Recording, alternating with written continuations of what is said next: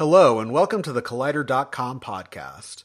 I'm Collider.com senior editor Matt Goldberg, and with me is deputy editor Adam Chitwood. Howdy, folks. This is part 2 of our MCU Retrospective series. In our previous episode, we discussed Iron Man, The Incredible Hulk, Iron Man 2, Thor, Captain America, the First Avenger, and The Avengers.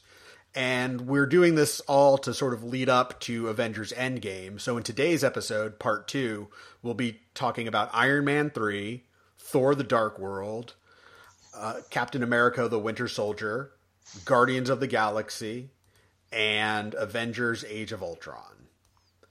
So, AKA most of Phase 2, except for the movie they tacked on to Phase 2. Right, yeah, exactly. The movie that was supposed to be the start of Phase 3, and they're like, or the movie that was supposed to be the start of Phase 3. And they're like, we don't really think Ant-Man is a phase, should launch anything. Yeah. It's Ant-Man. But we'll get to that. Yeah. Now, if you're listening to this, if you're a long-time listener to this podcast, you know we actually went long on Iron Man 3 last fall before The Predator was going to come out because we're big Shane Black fans. And we also feel that Iron Man 3 is kind of this weird, funky movie that's really stands out in the MCU. It's a fun one to look at. I don't think it's a perfect film. I think it does have some issues, but I like its creativity. But I also understand it's kind of a lightning rod within the it's funny, I put together that sort of Marvel movies ranked thing, and I guess I could do sort of if I wanted to handle it quote unquote objectively, I could just put a poll into the field and be like, everyone rank the movies for me, and then whatever is democratically decided. God, I'm bored just talking about it. But where would people rank Iron Man 3? Because I think some people are like, yeah, Iron Man 3, it's a lot of fun, it's weird, it's kind of on its own, and other people are like, no. It does not acknowledge the rest of the Marvel Cinematic Universe. And so by the standards of, it's weird. Do you judge it as its own movie, or do you judge it in relation to other Marvel movies? And I think that's kind of what makes Iron Man 3 such a weird outlier. Yeah, I mean, and it was a hugely anticipated film. I mean, Iron Man 2 was as well, but Marvel's The Avengers, broke the box office record for opening weekend and went on to gross $1 bajillion. So everyone was looking towards Iron Man 3 not only as the continuation, featuring the biggest star of the MCU, but also the first movie that would acknowledge how do these movies continue after the Avengers? How are you going to answer the question, why don't they just call Thor, or why don't they just call Captain America? And Iron Man 3 basically says, we don't care. We're not addressing those questions at this time. And instead is just a really fun romp that's also kind of a PTSD story that features this Tony Stark and kid buddy comedy in the middle of it that totally shouldn't work, but really does work. Because Shane Black is a master when it comes to kid characters. And then just completely flips convention on its head. Yeah, it's a film that doesn't really care what the audience wants. By the way, if you hear my dog barking in the background, that just means there's a mail delivery person outside or someone is walking down the street. Just really urgent stuff that he needs to let us all know about. No, the thing probably means one of our podcast listeners who hates Iron Man 3 is listening to this right now and has decided to come to your house. Oh. Very comforting. Thank you. No, I think with Iron Man 3, it really is fascinating because again, if you think that the appeal of the Marvel Cinematic Universe is that all the films tie together, then by that metric, Iron Man 3 is kind of a failure. He should call S.H.I.E.L.D. or S.H.I.E.L.D. should involve itself, or other Avengers should get involved. And the PTSD stuff as the excuse for why he doesn't call them isn't really played strongly enough for everyone stay away. If there's a dude out there who's people are exploding, it's kind of supernatural, if you're just coming off the Avengers, you have to acknowledge the Avengers, and Iron Man 3 is no, you don't.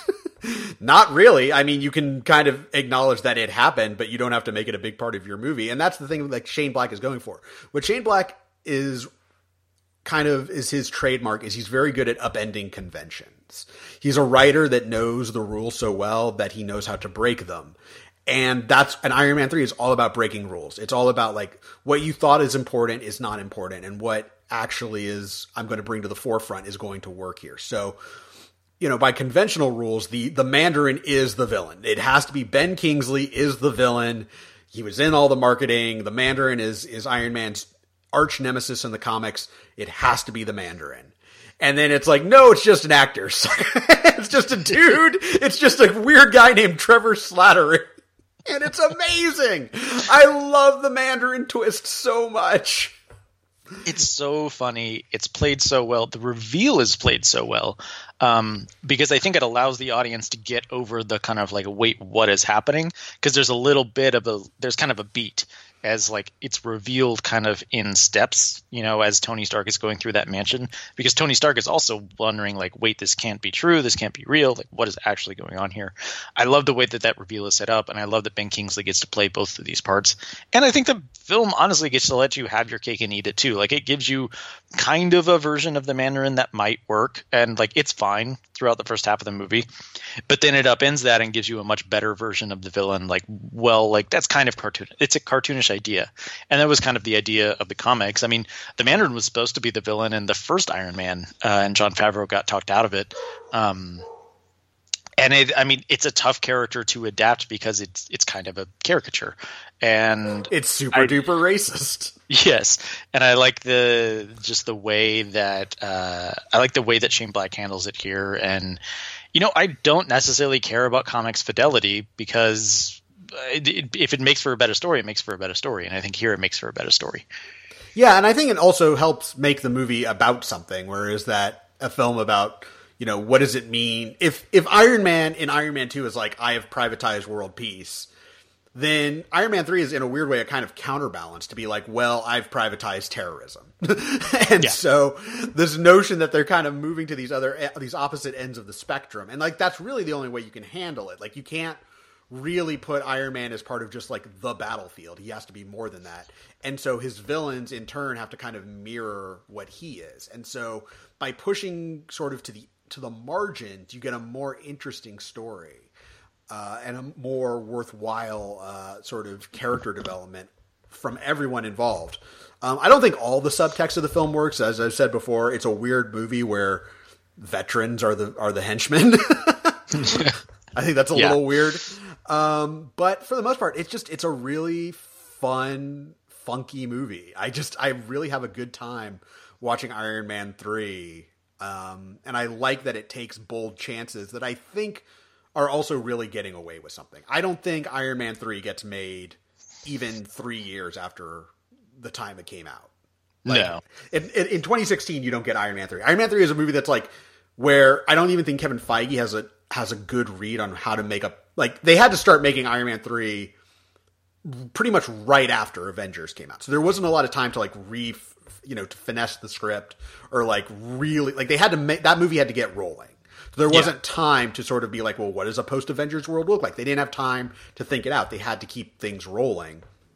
And so it was developed alongside the Avengers. Exactly. And Kevin Feige's whole thing, he's like, we want to put Tony back in the cave. Like, that was his thing. And I'm like, that's an approach. But it's a film that I think because the MCU hadn't firmed up quite as much, and because you had Downey backing Shane Black, and like Downey is like the crown jewel, kind of like he's especially at this time. Exactly. Like, he is like, people like love him as Iron Man. Like he has a lot of clout to throw around. And so he's backing Shane Black. And so if Shane Black is like, I want to want to take these big swings, then he had a little more latitude to do that. I think, if an Iron Man 3 were to be made in 2016, you get a lot more, you'd get something far more conventional. And I think it's telling that they've never done – I mean, they still continue to play with convention with the comics and kind of upending expectations and altering characters a bit, but they've never done anything as severe as they did in Iron Man 3 by taking a villain who was iconic, and I guess is iconic, and then just completely throwing it away for a joke. Right. I think it's telling that they never did that again. Yeah. But the movie made $1.2 billion. Like, I think people forget that Iron Man 3 was a massive hit. Like, box office wise, it made so much money. It was a huge hit opening weekend, continued to make a ton of money. That was like, if Avengers was the movie that really like proved that this idea could work and like was a big box office success, Iron Man 3 proved that it wasn't a fluke. Like, Marvel Studios was now on this track record of making movies that could conceivably break $1 billion more than once. Right. Yeah. The brand had sort of established itself. Yeah. It's still one of the highest grossing Marvel movies to this day. Yeah. So, I think it's like number 3, something like that. And I got to say, I think the appeal of Downey, like, I think if they did make an Iron Man 4, I don't think it would be as daring as Iron Man 3, but I think it would make a ridiculous amount of money because people like him as Iron Man so much. And I remember that was the big question when Iron Man 3 came out, is like, is there an Iron Man 4? What's going on with Downey's contract? And his contract, because his contract was due to, I think it ended with Iron Man 3, possibly. It did, because they had to renegotiate it for Civil War. Yeah, so they renegotiated, like, originally he upped to continue in 3 Avengers movies. So that would be Age of Ultron, Infinity War, and Endgame, I believe. And then they had to renegotiate it to make it work for him in Civil War. And for Homecoming. Oh, that's right. Yeah, the Homecoming was also part of the renegotiation, I think. I think he renegotiated years. But at the time that Iron Man 3 came out, everyone was wondering, is there going to be an Iron Man 4? And, like, they were kind of playing coy with it. Like, maybe the end of Iron Man 3 is the end of Iron Man. Like, this is kind of the end of that. And subsequently, Downey signed up for more Avengers movies, but he never did sign up specifically for more Iron Man movies. Right. Which, again, also the thing is that playing Iron Man in an ensemble movie is a lot easier for Downey than playing it in, because, like, Iron Man 3 is kind of like a physically strenuous role for Downey. Like, he still has to, like, jump. Like, there is the suit aspect of it, but, like, the whole Malibu thing, like, he's in those shots. Like, he's being jerked around a little bit. Like, there is some physical exertion on his part, as opposed to an Avengers movie where it's like, I'm just going to be, I'm going to be in pajamas and you guys can do all this stuff. You can do all my stunts in post. Yeah. Yeah. Exactly. So then we move on to the much maligned Thor: The Dark World. Yes. Which had it had a tortured development process as well. People forget. But that one, and speaking about, Iron Man 3, Jon Favreau did not come back. He signed on to direct Magic Kingdom instead for Disney, a movie that never actually happened, which was supposed to be about the Magic Kingdom theme park kind of coming alive. Thor: The Dark World, Kenneth Branagh had said he wanted to come back, but then was kind of put off by the fact that Marvel wanted to move very quickly, basically rushing a script to get it in theaters. So, like, we talk now about, like, DC and Warner Brothers messing up, but Marvel was doing the same thing at this point in time, because they were trying to shore up their slate. They were trying to make sure they had a lot of movies coming out. And so they first hired Brian Kirk to direct, who directed some episodes of Game of Thrones. He left, I think, over creative differences. I don't really know. But after that, most tellingly, Patty Jenkins was in talks to direct, very serious talks to direct. Ultimately walked away.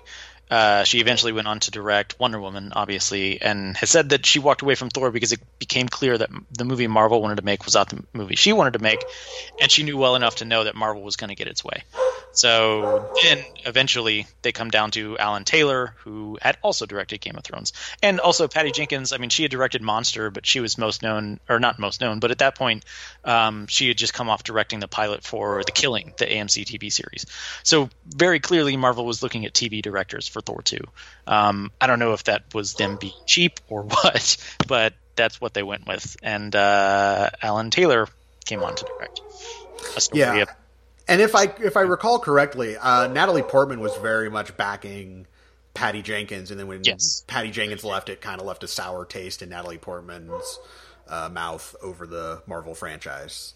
Yeah, the general thinking was that Natalie Portman was not too happy that she had to stick it out and continue on with this movie because she was really lobbying for Patty Jenkins, and with that itself, she wasn't super happy about it.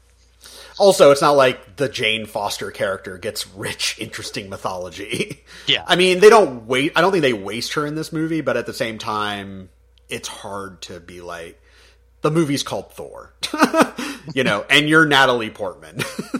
You're Oscar winner Natalie Portman, and you've, like, been a critically acclaimed actor since you were a teenager. So, Yeah, the thing about Thor: The Dark World that I've always kind of maintained is that the first half is super fucking boring, and then it gets fun once Loki breaks out of prison. Because the core of the film, like you really have this film that thinks the relationship between Thor and Jane is what's compelling, but it's not. They never sell it, and I don't think it's part of it is I don't think Hemsworth and Portman have amazing chemistry. I think they don't have chemistry at all. I mean, you could buy them can say at no, because you can buy that they like want to make out, that the characters want to make out, but I don't buy it as like a love story. Like there are certain like in Captain America: The First Avenger, I buy it that Steve Rogers and Peggy Carter love each other. Like by the end of that movie, I buy that love story, and I feel like something tragic has been lost. Whereas at the end of Thor, I'm like, I feel that this has as much connection as two people who had a hot spring break with each other. Like I don't really feel like they've been on a journey. They just like each other's company, which is different. And so Thor, by trying to convince us that this is some great love story and like Thor like passionately cares about Jane Foster, I never really buy it, and it just feel like, you know, and on top of that you have like Malekith, who's a boring ass villain. Malekith, get his name right. Come on. No one cares. Some respect. Even Christopher Eccleston doesn't care, and he was in the role. Yeah, he hates this movie. He hates this movie, and I don't fucking blame him. But it's boring. And then once Loki breaks out of prison, the film has energy again because the relationship between Thor and Loki really crackles. It really has energy to it. And even when Loki, you know, dies, quote unquote, the film still feels fun. And I think that's a kind of, I think all those changes are by virtue of the fact that Joss Whedon did uncredited rewrites on Thor: The Dark World and kind of gave it a little more pop, a little more fun. And I think also like the big set piece is really fun. Like the fact that they're fighting in between dimensions and kind of floating all around the city is something that could really only happen in a Thor movie. And I think that makes it unique and interesting and fun. But at the end of the day, it's a film that's just saddled with a lot of issues. It's an ugly movie. It's not particular. Like it has a lot of momentum problems. It's the start of, oh no, it's the continuation of the big thing is falling out of the sky. Mm-hmm. And then like he defeats the villain by throwing javelins at him. Like it's not science javelins. Like that's what wins the day. So it's not really a great picture. It's one of those where, again, I'm with it because I like the characters, and I especially like Chris Hemsworth as Thor and Tom Hiddleston as Loki. But it's one of those MCU movies where I'm like, I have no intention of ever owning this film unless I somehow come into possession of like the Marvel Ultimate box set or something. Yeah, it's not unwatchable. It's not unwatchable. It had its moments, as you said. I think that's the Thor and Loki stuff is a lot of fun. I think there's even some fun stuff between Thor and Jane, and especially stuff with Kat Dennings. I think is a lot of fun. I think the film was kind of messed up from the word go because the whole approach was like, let's make a really gritty boots on the ground Thor movie, which I think is just the wrong direction for this character, especially in this franchise, in the Marvel Cinematic Universe franchise. And we saw later with Taika Waititi going in the completely opposite direction, that really clicked. I think this just, even aesthetically, this just does not click. It doesn't work. It doesn't fit. Doesn't make any sense. And it's boring. Like Thor as a god character is kind of boring. And then when you make him self-important and super serious by saddling him with all this grounded, gritty drama nonsense, it just becomes kind of a snooze. But I do really enjoy that third act set piece. I love the interdimensional shuffle. I think that's really inspired and really fun. And Alan Taylor did say that like he essentially was left alone to shoot the movie he wanted to shoot, but in post-production, like everything was changed and the movie was essentially taken away from him. Because I mean, Marvel famously does extensive reshoots on all of their films, and in this one, I guess they added a lot more Loki because they realized that everybody loves Loki. So yeah, it's not one of their best. It really isn't. It's kind of forgettable. I don't know what the arc for Thor is in this movie. Like, I couldn't tell you. Like, I guess it's sort of like he's supposed to rule and then he decides I don't want to rule. I'd be happier just being on my own. I guess that's the arc. It's not very satisfying. Yeah, maybe. I mean, yeah. This is. I think notably, this is the movie that everyone involved with Marvel dunks on. Like, it's the one they all feel comfortable saying that movie was bad. They should get a little more comfortable saying that about Iron Man 2. Yeah. Yeah, not so much. So now we're about to lose all of our listeners. Are you ready? Are you excited? Are you ready for everyone to hate us even more than they already do? Oh, yeah, here we go. Captain America, the Winter Soldier. A film that you love. I really don't like this movie. Please don't hate me, people. Tell it's the fun. people why you... Okay, here's the thing. Okay, so Captain America, the Winter Soldier. I actually like this movie a lot. I hate the conversation around it, which is not really the film's fault. Yeah. It's really more the fault of the Russos and Kevin Feige, and then sort of the critical consensus followed what they were saying. So I'm going to tell y'all a little bit sort of the timeline of this. And the timeline is that the Russos do this thing where, before I dig into the Russos, I do want to say I think they're very capable journeyman directors. I think they are thoughtful about the way they can compose their shots and like the way they direct, but they are ultimately TV directors. And I think that makes them well suited for the MCU, but I also don't see them as like auteurs, even though they cut their teeth being mentored by Steven Soderbergh. Like, they're not like dumb guys by any stretch. But what irritates me is when they do a Marvel movie and they're like, these were our influences. And then they cite these really like classic films. And then you're like, really? That's what... Really? And so when it came to The Winter Soldier, they're like, yeah, like 3 Days of the Condor and, you know, those 70s conspiracy thrillers. That was Parallax View. Yeah, those were our touchstones. And I'm like, did you ever actually watch those movies? Because those movies are huge bummers that are expressing America's disillusionment following Watergate. Like, those are what those movies are about. And they really let you, like, though you don't walk out of 3 Days of the Condor feeling good about America. So it's one thing to be like, look, Robert Redford of 3 Days of the Condor is also in our movie. But that doesn't mean that you've made a movie in the vein of a 70s conspiracy thriller. That's just not it. And I think just because The Winter Soldier raises some interesting questions about privacy and what does it mean to do the right thing and, you know, security versus, you know, surveillance.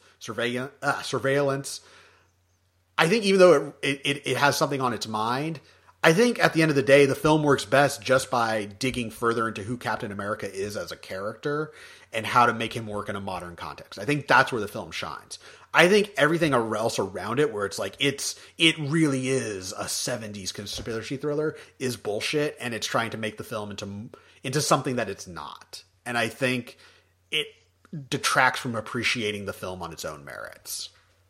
Yeah, I wish they would have just said, like, we wanted to make a kick-ass action movie, which is essentially what they made. Like, it's, you know, it's John Wick, it's Taken, it's that kind of, like, gritty aesthetic, modern aesthetic, a story that isn't, like, super duper serious. It's pretty heightened.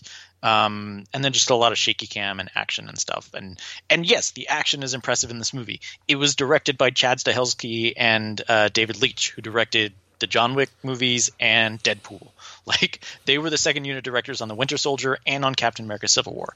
They're the ones who kind of spearheaded those set pieces. So, like, the Winter Soldier fighting Captain America in this movie, like, that's pretty much Stahelski and Leitch. And it's fine, but that's just, I mean, admittedly, I mean, if you listen to this podcast, that's not really my bag. Like, those kinds of action movies, they're fine. They're not my favorite thing in the world. Everyone kind of has their own niche, their own kind of thing. So I think that's part of the reason why this movie just doesn't really do it for me. I think it's fine. I do actually like the interplay between Steve Rogers and Natasha Romanoff. I think that we get to learn a lot more about their characters and who they are as people through those scenes. And those are the scenes that I like in this movie, where it's just kind of quiet and they're just kind of like talking with each other. You know, Anthony Mackie's Falcon is fine, I guess. The Nick Fury stuff, I do really like the action sequence with Nick Fury being ambushed in his car. I think that's a really well composed and really kind of terrifying action set piece. Well, and one of the things I do like about the action set pieces is I feel that they carry subtext with them, which is, when Nick Fury is ambushed, he's ambushed by people dressed as cops and SWAT members, which tells you that your enemies are hiding in plain sight. Yeah. Or when Captain America is attacked in the elevator, it's that people are literally closing in around him, trying to trap him. Like, I like that the action scenes actually do have something to say about the plot of the film and what the characters are going through. They're not just cool things. I like that a lot. I just also feel like for me, the strongest thing is the way it handles Captain America's character, which is that he is a morally righteous guy who, even in a more complex time, has moral resolve and knows who he is and what he's about. And I think it's a really strong advancement of the character. Whereas, like, I look at like Iron Man 2 and Thor: The Dark World, I don't really feel like those move the ball on Tony Stark or Thor, whereas I feel like Winter Soldier really digs down to a new level of who Captain America is, and I think is more rewarding because of it. I would agree with that. In terms of number twos, I think it's probably the best on a character level in the Marvel movie cinematic universe. I mean, that's the big question. I mean, Captain America, like the first Avenger, he's in his own time.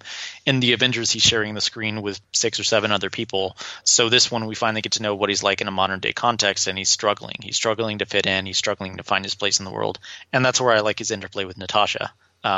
Because he's the Boy Scout and she is so morally corrupt. I mean, maybe not morally corrupt, but she's done so many things that are morally corrupt. Well, he's a soldier and she's a spy. That's sort of the conflict where she lives in the gray areas. He believes in sort of moral certitudes. Yeah. Yeah. I do think the Sharon Carter stuff is kind of like, I could do without that. I like the Sharon Carter. Oh, the Sharon Carter. I was thinking the Peggy Carter. I love the Peggy Carter scene. It breaks my heart, everything. The Sharon Carter stuff, is whatever. The Agent 13 stuff. And then Robert Redford is just either wasted or sleepy or what. I don't think he gives a good performance in this movie. I think he's fine. I do think it is a cool thing that they got, Oscar winning, although he's never won for acting, but Oscar winner Robert Redford to say "Hail Hydra" in a major motion picture. That's true. That's like that would be like getting Robert Redford to say "Alrighty then." Like it's the line that you don't expect to come out of his mouth. I'm just now imagining him saying "Alrighty then." Or talking out of his butt. You're welcome. Classic 90s Jim Carrey. Exactly. Robert Redford does the oeuvre of Jim Carrey. Einhorn Finkel. Finkel Einhorn. But it's with his gravitas. Yeah, that's what I'm saying. He can't do it in the fast way that Jim Carrey does. So Einhorn Finkel. Finkel Einhorn. This podcast is going off the rails and I don't care. So I know Winter Soldier is like a lot of people like consider it top tier Marvel, and I do too. But I also think some of the conversation around it is misguided. Yeah, I will say one thing that's really impressive about it is the visual effects on Peggy Carter. Like, I was like, oh, that's pretty good makeup with the little like visual effects on top of it. It was like, nope, it's all visual effects. It's entirely digital makeup, which is a recurring theme at Marvel Studios. I mean, they push the boundaries in terms of technology with each movie with visual effects. I mean, we just saw it with Captain Marvel, but that de-aging stuff is really something to behold. And really unsettling when you think about the implications of it. If you don't agree, please watch The Congress starring Robin Wright and then get back to me. Yeah. So next up, you have what I think is one of the most important films in the MCU, Guardians of the Galaxy.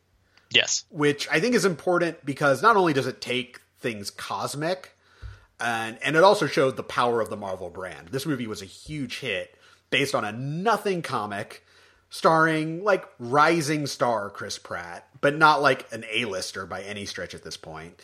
A talking tree who only says "I am Groot," a talking raccoon, and a green woman and a gray guy, and that's the Guardians of the Galaxy. And this movie made like $95 million on its opening weekend, and it unabashedly has James Gunn's personality in it. Like, it's one of those things where Marvel kind of switches back and forth between directors who have their own voice and journeyman directors who will just get the job done. And with James Gunn, they're like, I like the fact they didn't play it safe. Even though Guardians of the Galaxy, I don't think is like a crazy movie. I think 2 is a crazier film. Volume 2 is a crazier film. I think that letting James Gunn be James Gunn and sort of lend his like sort of edge to this made Guardians work. I think if Guardians had been directed by like the Russos or something, it would have, well, you would have been basically Captain Marvel. It would have really fallen flat. Like, you may have liked the characters, but it like from like in terms of like the cosmic stuff, you'd be like, this is boring, and like it wouldn't have been as weird, and like.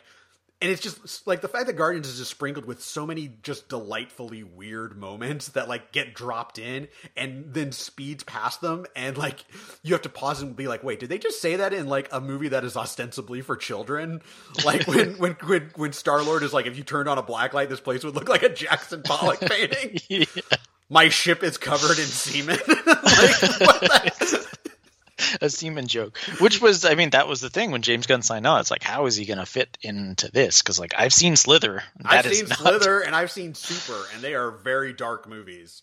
Yeah. I mean, this is also a good time to talk about the Marvel Writers program they had during Phase 1. I think, I don't know if they still had it during Phase 2. I think it was only during Phase 1.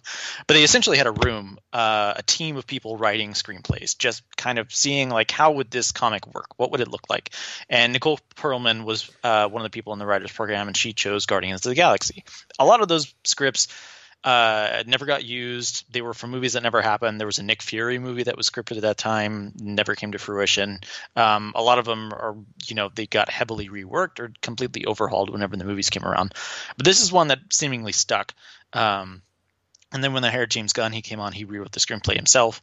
But Nicole Perlman's contribution was so significant, she got a co-writer credit.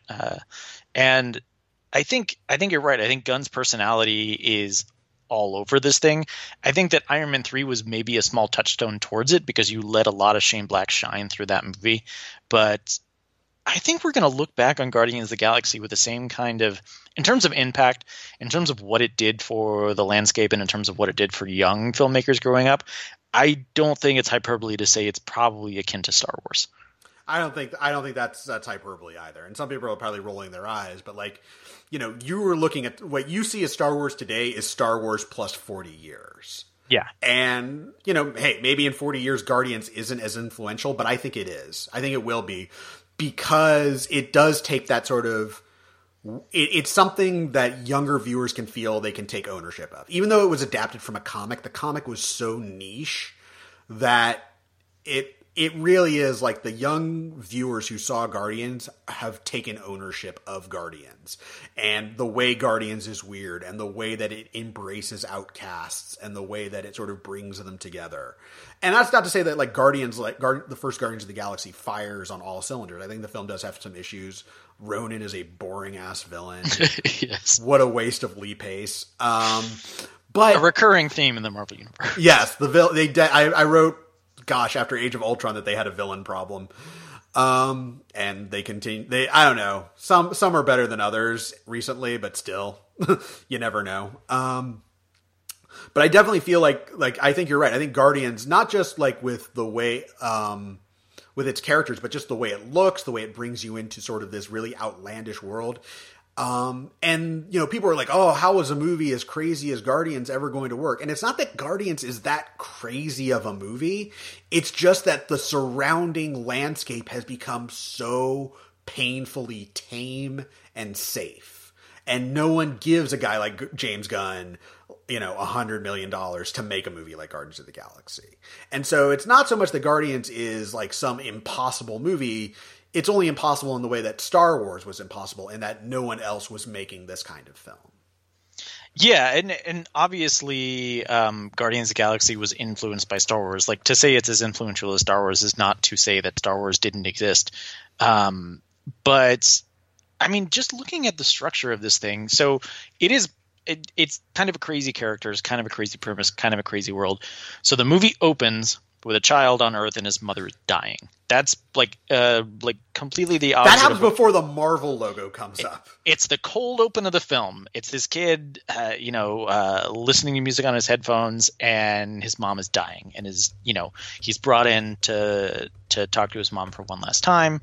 It sets the tone that, okay, so you've got an emotional attachment to this character now. You've got some kind of emotional tether. The next scene, I think, if I remember correctly, is that same character as an adult. He's a spaceman. He's in space. He's on this planet. It's kind of deserted. He walks into this big cave. There's kind of creatures running around, and a classic music kicks in. And then he plays "Come and Get Your Love." Is that what it is? I couldn't remember what song. It's the song. Yeah. Okay. And then you just have this extended sequence of "Come and Get Your Love" as he's kind of jumping around in this cave looking for this thing. And so that's your number two. And that 1-2 punch gives you such a strong emotional connection to that character that anything else that happens in this movie, you feel for that person, you empathize with that person. They are human enough for you to really latch onto, so that characters that he cares about, you also care about, and characters he doesn't like, you also don't like. And it creates this, I just think it's so brilliantly structured that way. I think starting off with those two scenes was just kind of the perfect way to set the stage here, so that as you get into the crazier stuff with like introducing a character like Drax or, Rocket and Groot, it starts to make a little more sense because you're seeing it all through the eyes of Peter Quill. So I don't know. I really admire this film. I really enjoy this film. It's a lot of fun to watch, but just from like a pure filmmaking standpoint or a screenwriting standpoint, like just from the narrative, I think it's really well crafted. No, I agree. It's really bold. It's really well put together. The film is a lot of fun. And even when it has to do like narrative lifts for the rest of the MCU, like, oh, the plot is built around an Infinity Stone, and oh, here's Thanos. Like, even when it has to do those things, the film never goes completely off the rails. Like, not in the way, I don't know if off the rails is the right term, but as we'll talk about in a bit, when Age of Ultron has to do like mythology building, it really, you can feel it. Like, you feel like, oh, we're doing work now. But in Guardians never loses its personality to the point where you're like, I feel like I'm watching a different movie. No, it has its own personality. I think by virtue of the fact that it was so outlandish and it was introduced in the cosmic universe, that it got to kind of stand alone a little more. And I think we do see in these Phase 2 movies, Marvel is starting to, like, the wheels are turning in their head, like, okay, what if we do the Infinity War saga? If we're building to there, how do we get there? What do we need to layer in? And they try some things that don't work. And you see those even in Winter Soldier, I think, and in Guardians, and then most notably in Age of Ultron, that they're trying to kind of start to shoehorn some stuff in to lay some track, so that when they get to the Infinity War storyline down the line, that it all makes sense. But I think Guardians of the Galaxy comes out largely unscathed. Yeah, no, I think the film just works. It's because I think at its core, it's about a bunch of outcasts finding each other, becoming a family, and it just works that way. But it's still funny. It has a personality. It doesn't feel tired. And I think it's good that Guardians succeeded as well as it did, because I think it told Marvel, if you launch a new character or a new franchise within the MCU, and the director has a vision and a voice, that doesn't necessarily mean that's bad. This whole movie by committee and getting TV directors, like, that works for some of the movies. But I'll put it this way. I think if James Gunn is not successful with Guardians of the Galaxy, I don't think you get Ryan Coogler directing Black Panther. No, I think they stick with TV directors or, plucking indie directors out of obscurity and kind of handling everything else themselves. Right. But I think you hit the nail on the head. I think that I think it's important to note that this film is not about a team. It's not about friends. It's about a family. These people have no one else that they go to after this. It's not like, Peter's going home to a wife and kids. Obviously Gamora has a sister, but they're estranged. It's about like the family dynamics, the dysfunction they're in, and them trying to work together and work through all their pain and suffering and emotions and ultimately have fun doing it. Yeah.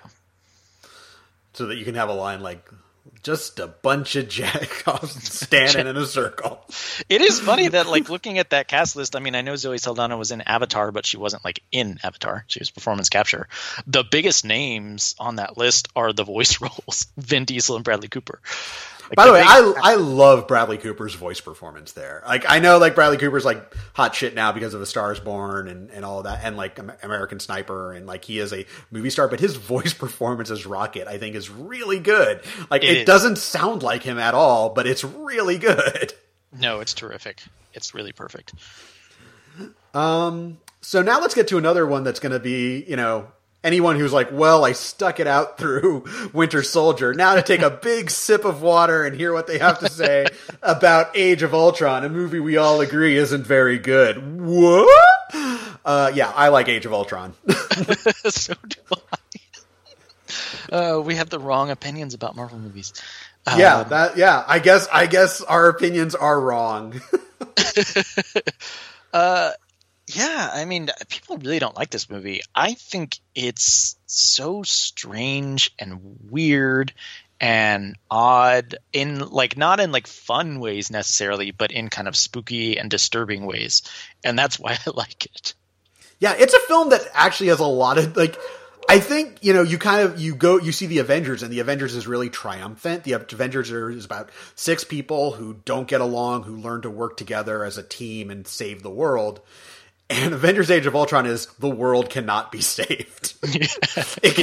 Devastation can only, annihilation can only be delayed. Nothing can be saved. Enjoy your popcorn. Not only the world cannot be saved, but you are the cause for the world's problems and struggles. Exactly. You have birthed this. Your desire to control and to defend and to cut danger off at the pass has actually created a danger far more intense than anyone could have imagined. Yeah, I mean, that's the thing with Ultron. Ultron is a preemptive strike. Basically, Tony and Bruce try to create this artificial intelligence from an Infinity Stone that will, you know, do their work for them. That will, you know, peace in our time, as Tony say, quoting Neville Chamberlain. And like Chamberlain, it didn't go well for him in the end. No. Yeah, so it's a film that has a lot on its mind, and I think, you know, people go into Age of Ultron, again, you expect, like, oh, it's the Avengers, we're going to have some fun. It's Joss Whedon, we're going to have some fun dialogue. And I think it's still there. I think the film is still fun. Yeah. But it's very dark. I mean, you have the characters, like, having nightmares that given to them by Scarlet Witch. You have Ultron pointing out that the Avengers don't actually improve the world. They just stop it from burning down. And, you know, you have essentially that final meeting between Vision and Ultron where they both agree that humanity is doomed. And it's wild to me, the swings that this movie makes. And then it has to kind of balance it with all the other Marvel stuff that feels like Whedon, who, one of the things that stuck out to me is every time Whedon was interviewed about this movie, he sounded like he wanted to die. Yes. He sounded so sad and exhausted and burnt out by the experience. And I think it's probably because he was making the film with one hand tied behind his back. Because he had a story he wanted to tell with characters that were important to him, that was like a very clear narrative in mind. And then on the other hand, it's like, yeah, but a giant thing has to fall out of the sky. And you also have to do this thing with the cave if you want to do the thing with the farm.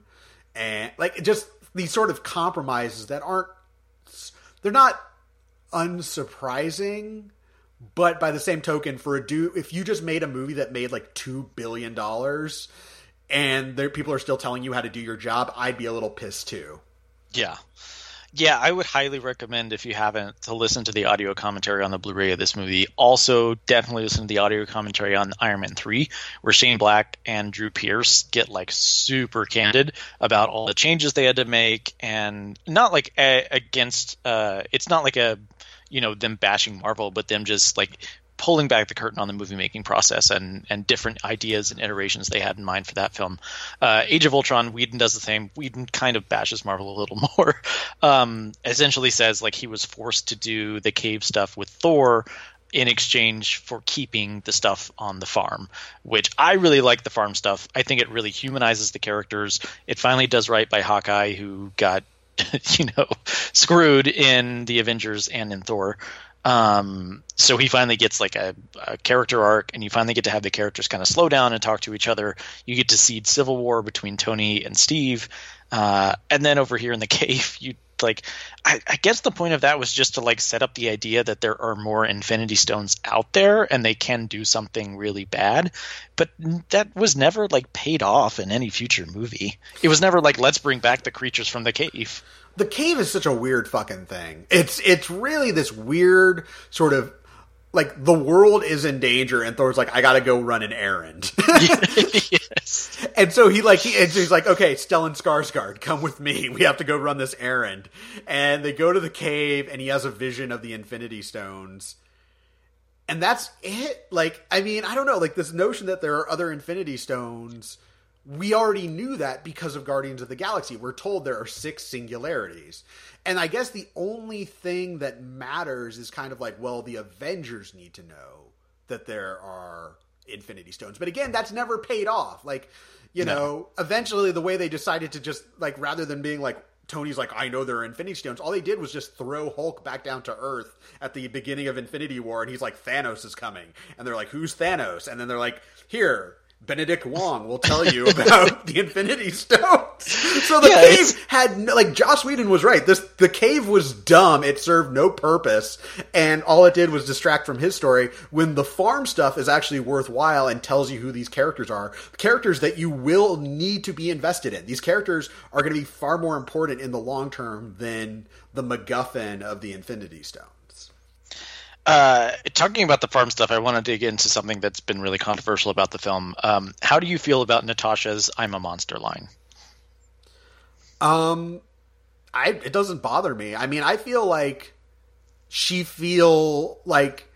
I think the kinship she has with Bruce Banner in this film is actually Whedon thinking through which character she has the most in common with. Like, the thing is that I think when people like do online shipping and they're like, ooh, she should be with Captain America, or ooh, she should be with Hawkeye.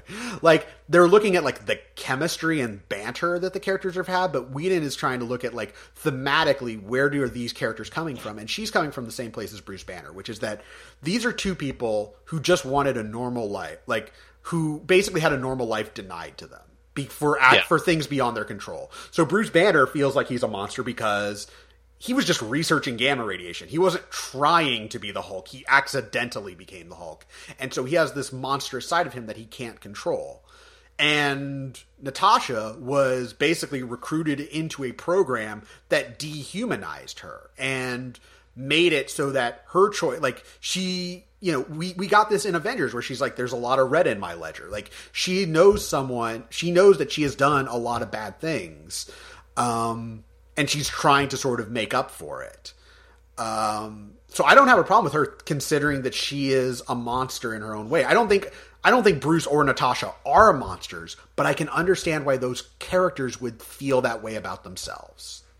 Yeah, that's how I felt too. I mean, my read on it wasn't her saying that I can't have children, therefore I am a monster. No, that's not what she's saying. No, but that was the whole hubbub. That was the thing. That's why you willingly misread the film that badly. That's why people were mad at Wheaton, because it was like, oh, she's saying because she can't have children or doesn't have children. No, she's saying she's a monster because she murdered people. She's a fucking assassin. What the fuck? Do you remember this? No, not really. I remember people being mad. It's like, why is she with Bruce Banner instead of Hawkeye? I'm like, who fucking, like, because they have more in common. Yeah. Yeah, no, I'm with you. My read on it was that she was denied a normal life and that she feels like she's a monster because she's been programmed to not feel, to not think, and that, like, them sterilizing her is just a further example of them taking her choices away from her, and choice makes you human. Like, the ability to make your own choices is what makes you human, and by taking that choice away from her, she feels like it makes her less human. And Bruce feels the same way because he can't make the choice to, not Hulk out, although he's working on it in this movie. But yeah, I agree. I was kind of bummed that they just kind of decided to just throw that kind of romantic thread away in Infinity War. They were like, yeah, we'll just address it in a line, but we're just going to kind of move on from that. Well, it felt like, to me, one of those things like, oh, the fans didn't like it. So, like, if like the fans had been gung-ho about Natasha and Bruce, then you would have been like, they probably would have carried it forward. Now you can say like, well, Whedon didn't do his job in making people gung-ho about it. But I think people were kind of already like, no, she has to either be with Steve or she has to be like, Hulk seems like a sort of a left field choice, but I think it's an interesting one. But people don't want things that are interesting. They want things that are comfortable. Meanwhile, I could not give less of a shit about Vision and Scarlet Witch. I just don't think they have any chemistry. I mean, that whole thing is together because they are together in the comics, and unfortunately, so far in the movies, they haven't made it work yet. I think the TV show could be interesting. Sure. Vision is a really fascinating character when he's done well. So we'll see. I think he's done well in Age of Ultron. I think his introduction is really interesting and intriguing. Oh yeah, no, I think they've actually handled him pretty well in the movies. I just think that, you know, I think it was Tom King wrote a book called Vision, More Than a Man, and it's about Vision trying to have a life with his own little Vision family, and it's just very weird and dark and sad, and it shows that like we've only sort of scratched the surface of what the movies could do with this character. Yeah, for sure. Yeah, I mean, Scarlet Witch and Quicksilver, rest in peace, are okay in this movie. I think Scarlet Witch's purpose is more to like mess up the Avengers and mess with their heads, which I think works well. The Quicksilver, I don't think it works as well as it could have. I think no one could have predicted that Bryan Singer would do Quicksilver better than Joss Whedon, but that's kind of how that played out that year. It did, yeah, and I think also they didn't want the headache of there being two Quicksilvers. Yeah. And so they're just like, let's just kill this one. Yeah. Just get him out of there. Which is fine. Honestly, my biggest complaint with Age of Ultron is that I think it's one action set piece too long. The Korea set piece is too much. There's just no need for it. It just feels like a hat on a hat and an action beat too many in a movie that's already pretty long and dealing with like pretty heady issues. And maybe it's there to kind of lighten the load a little bit because it gets so heavy. Yeah, but it just feels more like, because again, they're still doing the Marvel movie by committee thing at this point. And it feels like the way Marvel makes their movies is sort of like, these are our set pieces, and then you fill in the story. And they're like, this is a set piece we've been working on, and it's going to happen in Korea because we want to film this scene in Korea. And it's going to, the bike is going to drop out of the plane, and that's going to sell some toys where the bike drops out of the plane. And like, you got to have this in your fucking movie. And so that's why it's in the movie. And I think Spader is really great as Ultron. I think it's an underrated villain. I think Spader's performance is good. I think the character is kind of dull. Interesting. I think this character heads in an interesting direction in terms of sort of like a father-son, like grandfather, father-son thing where Tony is the grandfather, Ultron's the father, and Vision is the son, like this 3 generations thing. But I think most of the time Ultron, like I think he's kind of funny and he's kind of like, the problem is that there's not enough shading there. Like it seems like he hates the Avengers because he has to hate the Avengers. Like his motives seem a little more nebulous, and I feel like they could have been a little better defined, but instead it's like, I'm just going to make a robot army. And like, I get it why you don't like, I don't know. I never felt that there was enough tragedy to him as a character to make me really invest in what he was doing. He just felt like he's an evil robot. And I'm like, all right. And like, he's a really charming evil robot because he has good dialogue and he's being voiced by James Spader, but I don't really care about what he's doing. That's fair. I guess that's true that he's not tragic enough. There is really no pathos to him. I don't care about him. And like, again, like you don't need to, like, not every villain needs to be Loki, but I think what makes a good villain is do you at least understand where they're coming from? And hey, baby, want to kill all humans just doesn't really, like, I mean, that's great for Bender, but it doesn't really work for Ultron. Everybody do the Bender. Everybody do the Bender. Yeah, I think the film ends in an interesting place. I mean, obviously it's setting up Civil War by setting up this new team of Avengers, and Tony's gone and Thor flies away to do whatever, and Hulk is missing. And then it has, is it the dumbest post-credit scene they have? What, the fine, I'll do it myself? Yeah. Yeah, it makes no fucking sense whatsoever. Like, by the way, Thanos, like, I don't even think, like, I think they've asked people, like, what was that scene supposed to do? And they're like, I have no fucking idea. Yeah, they said, yeah, I think it was Marcus and Mafili, the screenwriters, when they came on to write Avengers Infinity War. I think Steve actually asked them this in our big extended interview on our YouTube channel. Basically, this makes no sense within the continuity. And they were like, yeah, I don't know. They were like, we just kind of ignored it because it didn't really fit.